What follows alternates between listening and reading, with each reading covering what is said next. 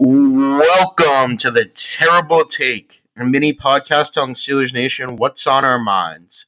I'm Joe Clark. The Steelers have to fully commit to their bully ball identity against the Green Bay Packers on Sunday. They ran the ball well against the Tennessee Titans, running for over 160 yards, and both running backs, Jaylen Warren and Najee Harris, ran for over 65 yards.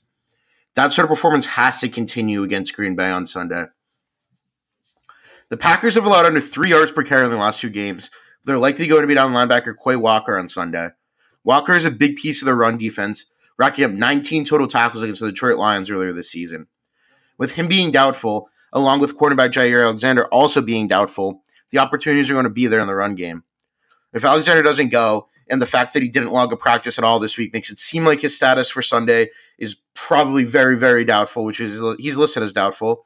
The Packers are going to be on two of their top corners, with former first-round pick Eric Stokes also out for the contest. In addition, safety Darnell Savage is out, which means the Packers are going to commit to give help to their corners in the pass game. That's going to involve a lot of double safety looks and emptier boxes, which should give room for Warren and Harris to run. This offseason, Pittsburgh added Isaac Seumalo and Broderick Jones, in addition to tight end Darnell Washington. All three are maulers in the run game, and with Jones likely getting another crack on the starting lineup Sunday, it's time for the Steelers to ground and pound their way to victory. They showed they can do it in the second half of last season, and their personnel has only gotten better this year.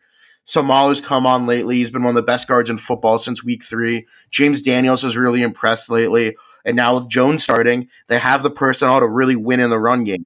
Obviously, Jones showed that he can climb to the second level and really take down opposing linebackers and really help the Steelers out in that facet of the game.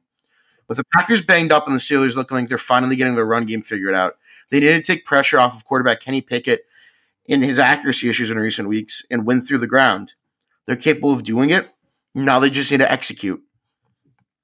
Be sure to follow us at SteelersDepot.com and check out episodes of The Terrible Take every day at 5 p.m. Eastern Time.